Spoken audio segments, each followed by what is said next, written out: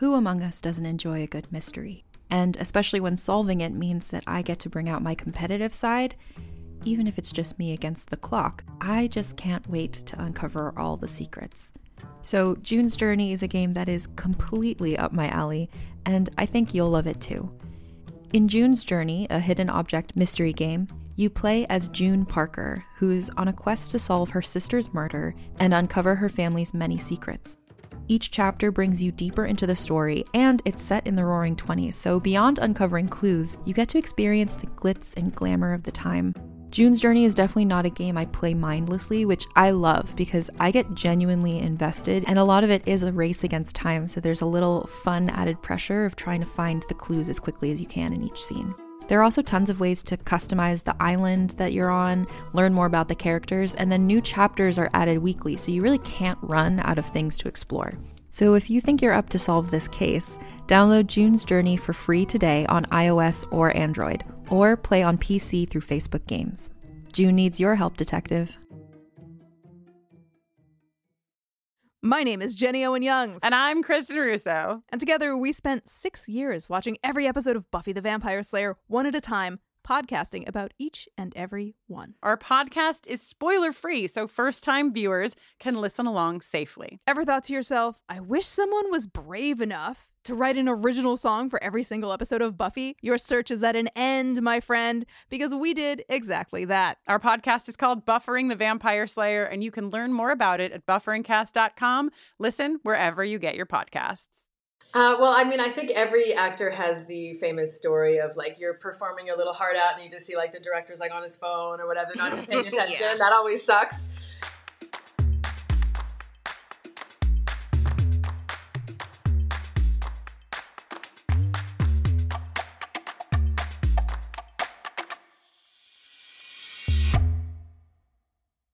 Hello, world, and welcome back to another episode of Thanks for Coming In. I'm your host, Jillian Clare. It's been so long, friends. I'm so happy to be back with you now that the strike has been suspended and we are able to talk about the fun things we do as actors again. Yay! So there's a lot to catch up on, and quite honestly, I'm pretty exhausted. And so I'm not going to catch up on a whole lot here, but if you haven't listened to my show, The Case Within, check it out. It is also on Realm, and we had such a great time making it. All 8 episodes are available to binge right now. So let's get to the episode. Today we have Karen Cliche, who you may know from the brand new movie, Thanksgiving. I haven't seen it yet. I'm very excited to see it. I love a good slasher movie. So here's my conversation with Karen. And welcome to the show, Karen Cliche. Thank you for having me. I'm so excited to have you on the show. I am also very excited to see your new movie, but we're going to get to that in a little bit. The first thing I always like to ask my guests is, what made you want to be an actor? That's the $1 million question. Like, what's wrong with us, right? Like, what makes us want to do this crazy career? You know what? It was just always something since I was born. Since I was as young as I can remember, I just always wanted to do this. I was always a bit of a dreamer in my head. I always, did the best performances in front of my mirror. I was practicing my Oscar acceptance speech in the mirror. Oh my gosh, how many times have we accepted fake awards? Literally all the time. The only awards I get are the fake ones. I mean, come on, it's time for a change. I just loved it. I loved the escape. I think that it was just something that was just in me, and there was nothing else I really ever wanted to do. I had other interests that I did pursue eventually, but it was just like from the get-go. I think it was really just the escape into this other world that was really important for me. So when you were growing up, did you do any like school plays? I mean, what was your first time really experiencing what it was like to be another person? Yeah, so in grade 7 was my first play that we did. It was a musical. It was Anne of Green Gables, the musical. Fun. And I was in grade 7, so I went up to like grade 7 to 11. So obviously the older grades got the bigger roles, but we had to audition. We had to sing, and I'm not a singer. I mean, I can carry a tune, but it was really, really a big risk for me. It was really scary. I remember it was the music teacher. The audition was The Rose. You know that song, Some Say Love. That song. Yep. And he was playing piano and I had to sing it. So I must have done okay enough to get one line in the play. It was actually one word in the play, and the word was furs. So that was my first experience on a stage. And then grade 9, 10, and 11, when I was in Montreal and I started a new school, I was in drama class. And, I was top of my class in those years. We did some like variety shows, but it was mostly like in class and improv stuff. And then I just kind of started working after that. So I did a little bit of training here and there, I did some Meisner technique and a little bit of stuff like extra classes. But it was more just school stuff that led me into this. I'm a Meisner girly myself. Yeah. I love it. You have red hair. Yeah, I do. I have red hair. I have red hair. Yeah. So tell me about like growing up in Canada and how your parents, acclimated to you wanting a career in the arts. For some, it's difficult. And for others, their parents are very supportive. So I wonder what that experience was for you.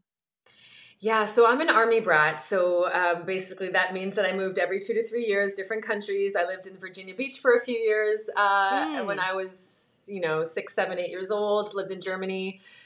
And my family is a real, we're all French Canadian, small town. So real, just like working class, very, I say simple in the best of ways, right? Just like no one's like a big, like, la, la, la, look at me.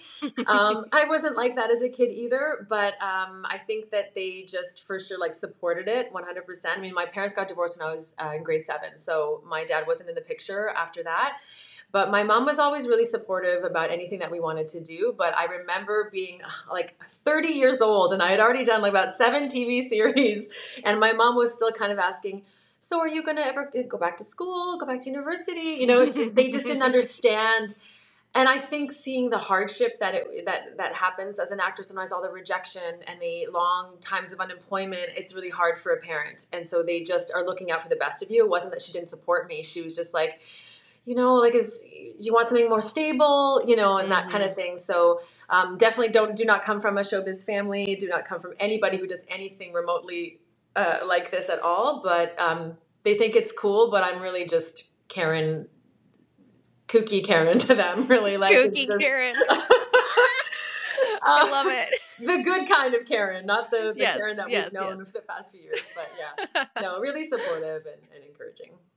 That's good. It's always an interesting, route to take as a human, to take an artist route where everything is uncertain and there is no stability in what is a 401k, because we don't have that. Nope.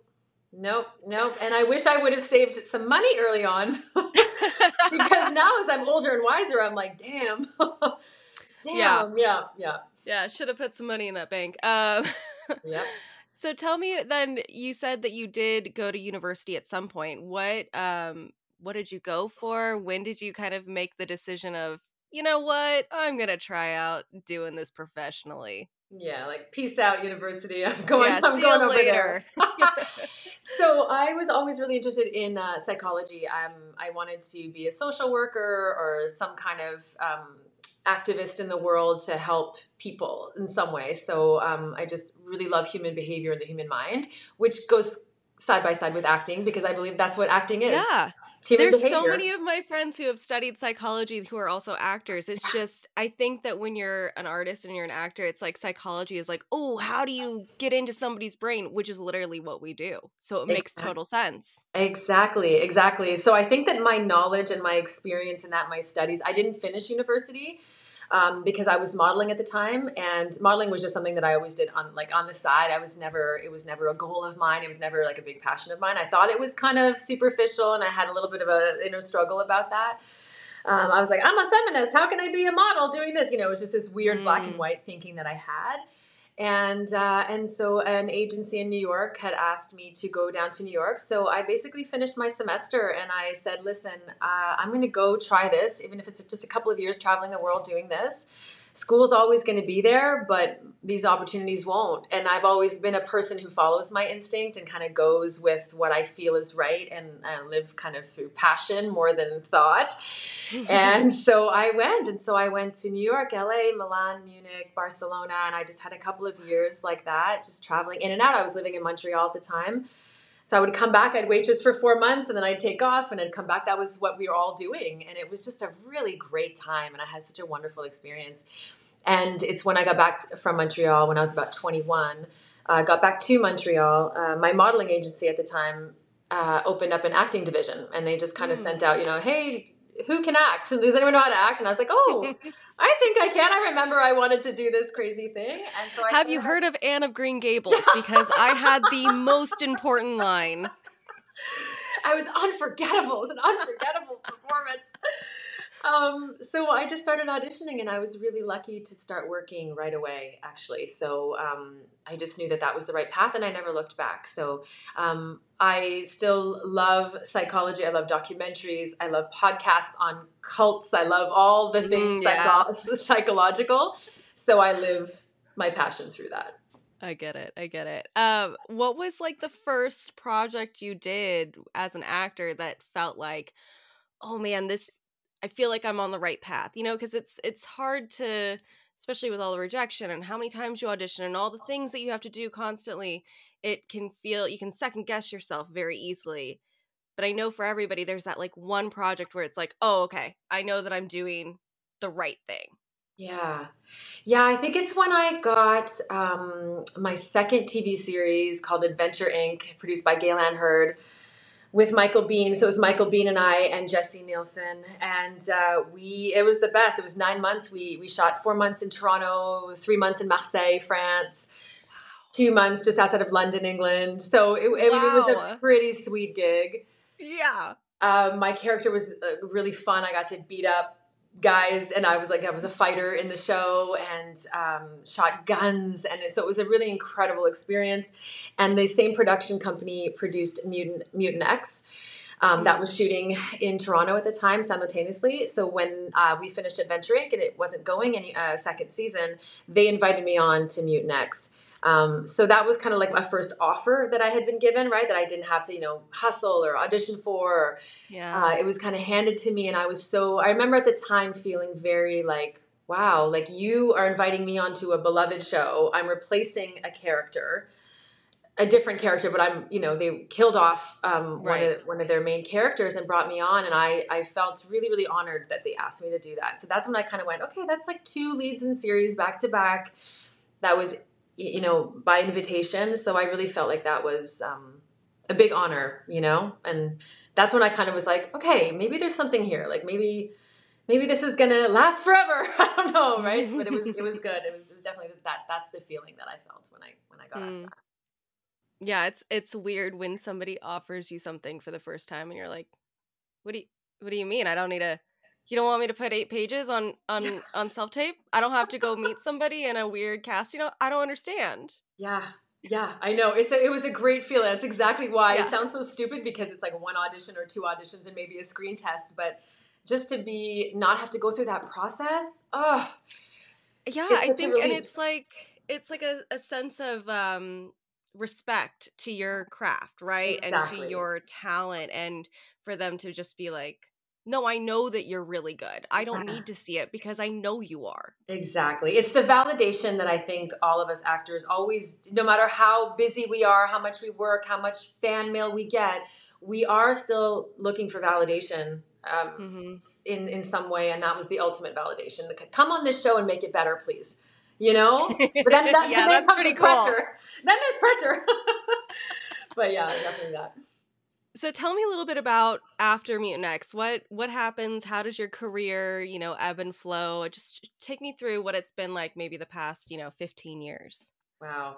Yeah, a lot has happened in the past, I would say even 20 years. That was 20 years ago. So after Mutant X, I got a show called Young Blades, where I played a girl who disguised as a guy to be in the Musketeers. So I got to sword fight, ride horses. Fun. I had a beard. Yes, girl. There was a transformation, and it was really fun. It was a period piece, obviously, right? It was shot in Vancouver. That was so much fun. action based as well again. And then I got Flash Gordon, which was super fun. Did that series out in Vancouver. And Which a modern space opera is what yeah. that was. I'm not sure why the title is that, to be honest. It had nothing. There's no opera. Dang it.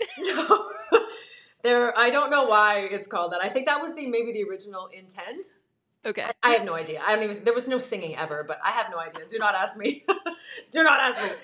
It wasn't like the best of shows, but it was definitely a hoot. It was definitely fun. But I remember on that show, I knew I always wanted to have kids. Like that was kind of always my thing. But I remember I was 30 at the time, and they say that, the biological clock starts ticking. And it was not even like a thought out process. It was just really, really pure instinct. We had babies on set at one point, and I just it was like, I just gravitated towards the babies. Whereas before I would just be like, I was sitting in my chair, like, hey, talking to everybody. I didn't really care. Like, it didn't strike me as anything like, oh my God, I have to see the baby. And then this just overwhelmed me. And at that moment I knew I wanted to be a mom, like ASAP. And I just couldn't get it out of my head. So as soon as we got the go ahead that it wasn't going a second season, I was like, hey, Abby, let's do this. So got pregnant, and I quit the business for several years. Did a couple of things here and there, got some offers once in a while, but I was in full-on mom mode. I just wanted to be fully engaged with her. I wanted to be fat and tired in peace. I didn't want to divide my attention. I just wanted to really live this experience 100%. And so honestly, my daughter is almost 14, and there were many, many years where I wasn't even an actress anymore, really. I was doing a lot of voice work, so I still had my foot there, but I had said goodbye to my agents. I had quit the business. I was working in advertising, in sales. I was managing events across Canada. So I really just dove into a whole other thing that was more suited to motherhood, the way that I thought that I could handle it. I know I had friends who were, nursing in their trailers and doing all that, but for some reason it was just not the path that I wanted to take. I didn't feel like I could handle it. I didn't feel like I would be at my best at anything. So yeah, it was basically just a couple of years ago that I went, you know what? I want this career back. And so I started fighting for it back. I called up my agents and managers and I said, do you want me back? And they said, yes. And I said, do you think anybody else wants me back? And yeah. So, apart from doing one or two things a year really casually, I really left the business to be full on mother. And now I'm fully back in again and I love it and it feels great. It's really cool that this, industry allows us to do this now. I feel like, maybe 30 years ago, we wouldn't have been able to leave and have another life and then come back, right? Like there was expectations of women in film, like when you look at the Golden Girls, they were in their 50s looking like they were 90. I mean, it's crazy. So it's really cool to see this evolution. And I think that's one of the cool things about, acting in general is that you can take a break. You can say, hey, I'm going to go experience something else for a while. And all it's going to do is make you a better actor because now you have more experience and now you have, different information to pull from, which is so cool. You're so right about that. And yes, times have changed in the last 5-10 years. I'm glad that this timing worked out for me because I came back in my 40s, right? I wasn't in my late 20s or early 30s anymore. So I didn't really know what the landscape was out there. And I've seen that change on screen. We see a lot more late 40s women lead roles. So that, thank God, the timing was great on that. And also, yes, you're absolutely right. I'm a better actor now than I was in my 20s because of motherhood, because of my fearlessness and being vulnerable, all these things that broke me open. And so I'm really excited that I get the chance now to act my little butt off fully instead of having, I was good.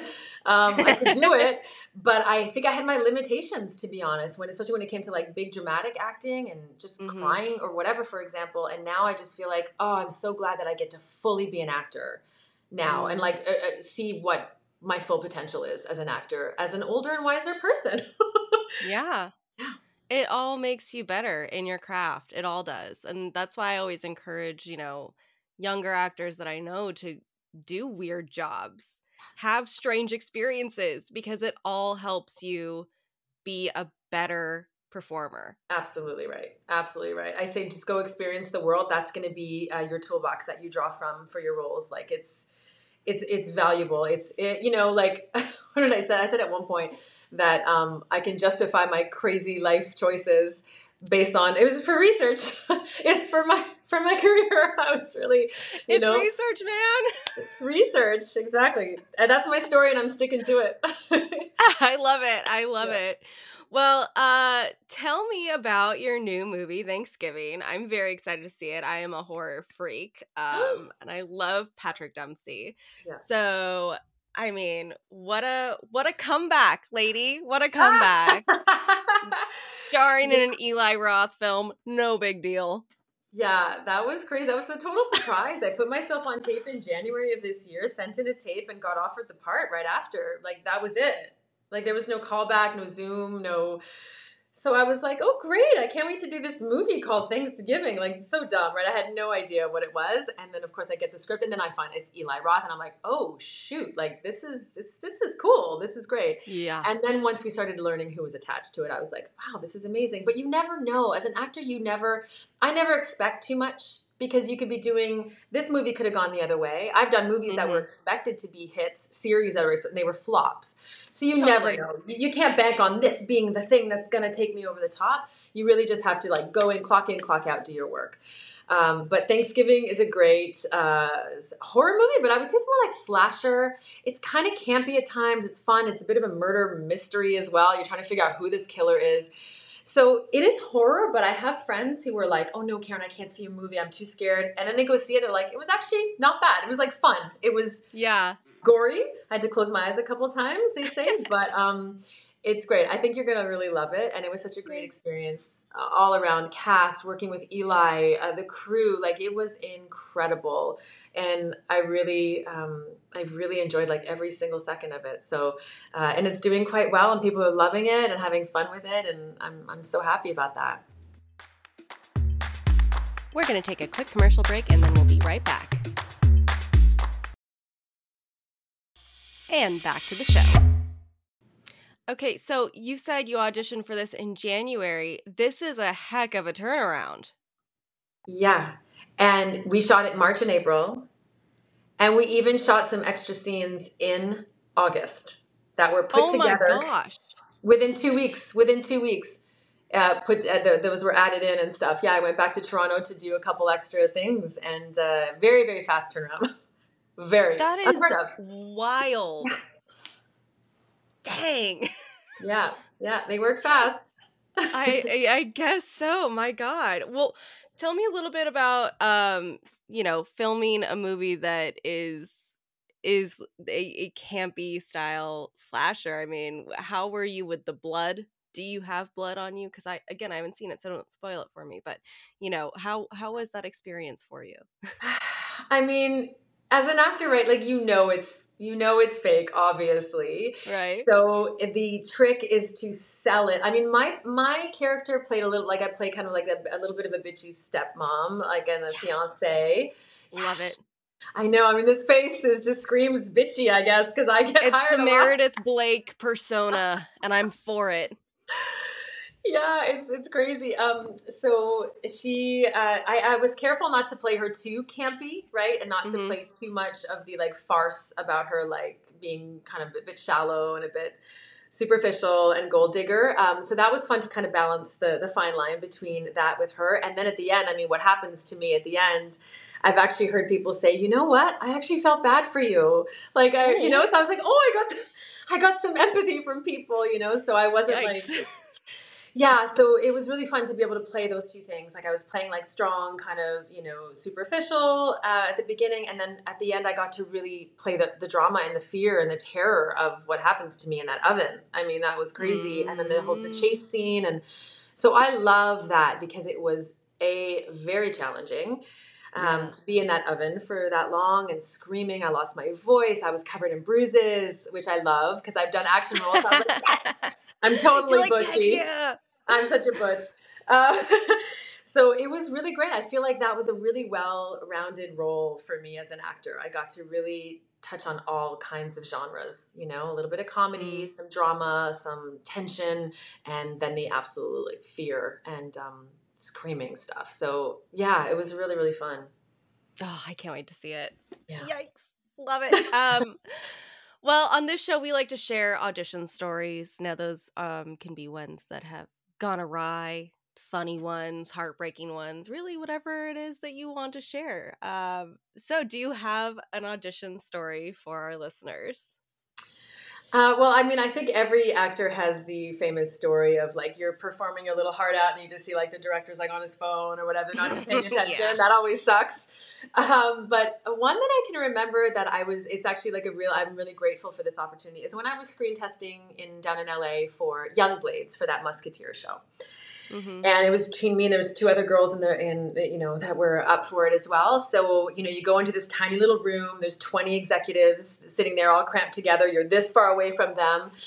And, you're doing a 15-page scene. And I was a little nervous. I was young, right? I was probably like 26, young, a little nervous. So I did an okay audition. It was okay. Mm-hmm. It wasn't my best. And then they were like, okay, thank you. The casting director leads me out. The other two girls go and do their thing. And I was like, damn, I did not feel good about that. And I was really like, if I could get another chance, like that was not my best. I was like, darn it, I really, really wanted this role. And I know I can do it. But I was like, oh, well, it is what it is. You just got to let it go. So 15 minutes later, the casting director comes out. And she's like, oh, Karen. She's like, can you come back in? She's like, and I remember her walking me into the room with all the executives. And she was like, sorry, we reviewed the tape and the air conditioning was on. We couldn't really hear the audio well. And she was totally like wink, wink to me. And she's like, so do you mind just redoing it? I'm so sorry. And I was like, and right away, I knew what she was doing. She was giving me a second chance. And I nailed it. And I will forever be grateful to that casting director for seeing that I was not doing my best because I was nervous and then lying and saying there was an air conditioning sound issue. And I got to do it again and it worked. So, there's these magical moments that I feel like people, when they're rooting for you and when they give you a shot, I wish I could write her a letter and say thank you for that because I know exactly what she did. So that was a really special moment for me to take a chance on me like that. That is such a good story. I love that. It's funny. There's casting directors are humans as well. And so there's the ones that, wouldn't think about doing that by any means. But then you see there's certain casting directors and casting directors that I know that do things like that to make sure that you're giving your best and feel good about the audition. And man, when that happens, it is so nice to know that people are on your side. Exactly. You're an actor too, right? So you act? Yeah. So you know that doesn't happen sometimes. It's just So that was such a blessing. I'm really, really happy about that. That's so nice. Well, what's next for you? What are you doing? Are you working on things? What's the plan here? So the plan, I think, so I'm going to start doing a lot of horror conventions. So I'll be meeting some fans. Yes. So I've got a couple booked already, one in Tennessee, one in Calgary, Canada. And I think there's a few others in the works for sure. So I'll keep everybody posted on my Instagram about when those dates are next year. And, things are just after the strike, things are just starting to get back to business now. So we'll see. I hope to be super busy in the new year. I'm waiting on some news for a couple projects right now. So fingers crossed. You know how it is, right? It might happen, it might not, whatever. But I did a comedy in Toronto a couple months ago or about a month ago or something. That's really funny. And so we'll see what the new year brings with all this Thanksgiving craziness. Yes. And how can people follow you on Instagram to keep up with all of your fun stuff? Yeah, so it's just my name at Karen Cliche. I'm on Twitter, but I'm barely there. But Instagram is my second home, so I'm always there and ready to talk to people. So I feel that in my core. Well, thank you so much. Too much time. I spent too much time. I know. I really got to get rid of the app or something, just like for a week, I think. Take a break. No, I'm going to follow you. Okay. Well, thank you so much for coming on the show. It's been a pleasure getting to know you, and I'm excited to see what the new year brings. Thank you so much. That was lovely. Thanks so much. Thanks again to Karen for stopping by the show. Make sure to go see her new movie, Thanksgiving, now in theaters. Tune in next week for my conversation with Daniel Augustin. And until then, thanks for coming in.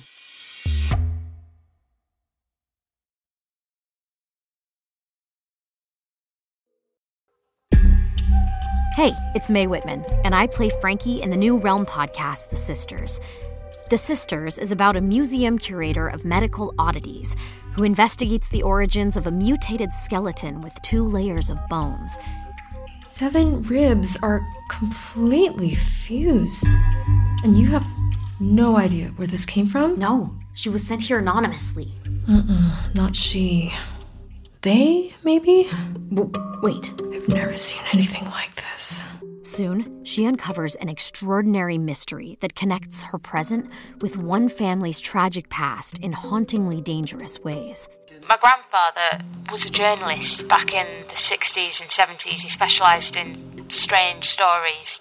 Who are they? How are they connected to the skeleton? Play the tape. You'll see. Listen to The Sisters wherever you get your podcasts. We dream about it. We both dream about it. How often?